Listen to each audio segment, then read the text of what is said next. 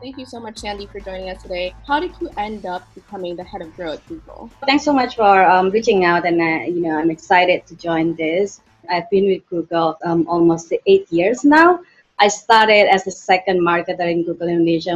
That I had a privilege to work across the products, but more importantly, setting up the culture and communicating externally what Google is contributing and would contribute down the line. Then the regional office basically offered this position first as brand reputation, telling the story of how Google is contributing to the local economy, and then of course from the regional point of view is how Google is contributing to the region. That's how I end up become the head of Grow with Google. Just for context, Grow with Google is our skilling initiative.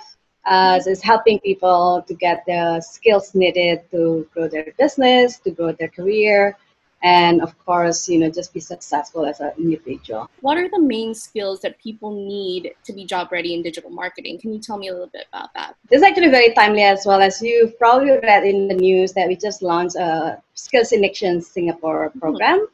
In our partnership with Singapore government, it really is highlighting what is the in-demand skills amidst all of the situation that we are currently at, right? The government is anticipating a lot of job losses.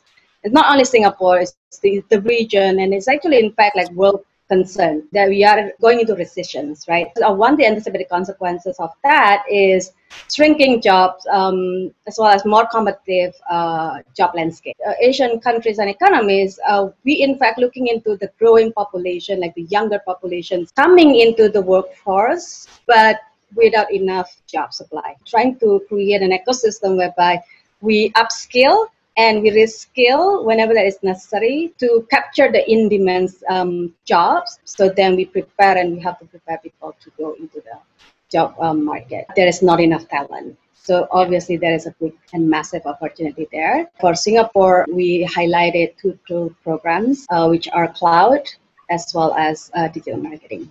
It's been a pretty tough year for anything event related. As a result, do you think you had fewer opportunities to market your product? In fact, it's actually the contrary. I feel very strongly that this is the time where people actually want to listen more. I think mentally we are also getting very selective on what we are hearing. We have a lot more control. Of course, from marketing point of view, then it is an opportunity to get through, right? But this is the time that actually we create that message, right? People want to listen more about it. Yeah. Marketing activities offline versus online. Online provides us with a lot of platforms that we can utilize. The issue or the current challenge, and in fact the opportunities for a lot of marketers to think and to switch their mindset. It's not so much about the platforms. It is about getting the message through the right channels and being able to adapt. I think this is the time actually to exercise that creative side of our work. Then the future of the events landscape, are virtual events here to stay? Yeah, absolutely. And even from day one, we believe that technology is the enabler. The shift of behavior is happening, and we are seeing the evidence that the online events, the online meetups, the online tools are in fact helping people to reach a better targeted audience, and then getting a much more efficient in the execution. It's obviously kind of like a paradise for all of the SNO strategic and operation out there. So yeah, it's here to stay. It's just that we need to get smarter in terms of selecting the best format to convey the message. I have one more question. How are you differentiating your firm's value proposition to drive growth in this changing environment?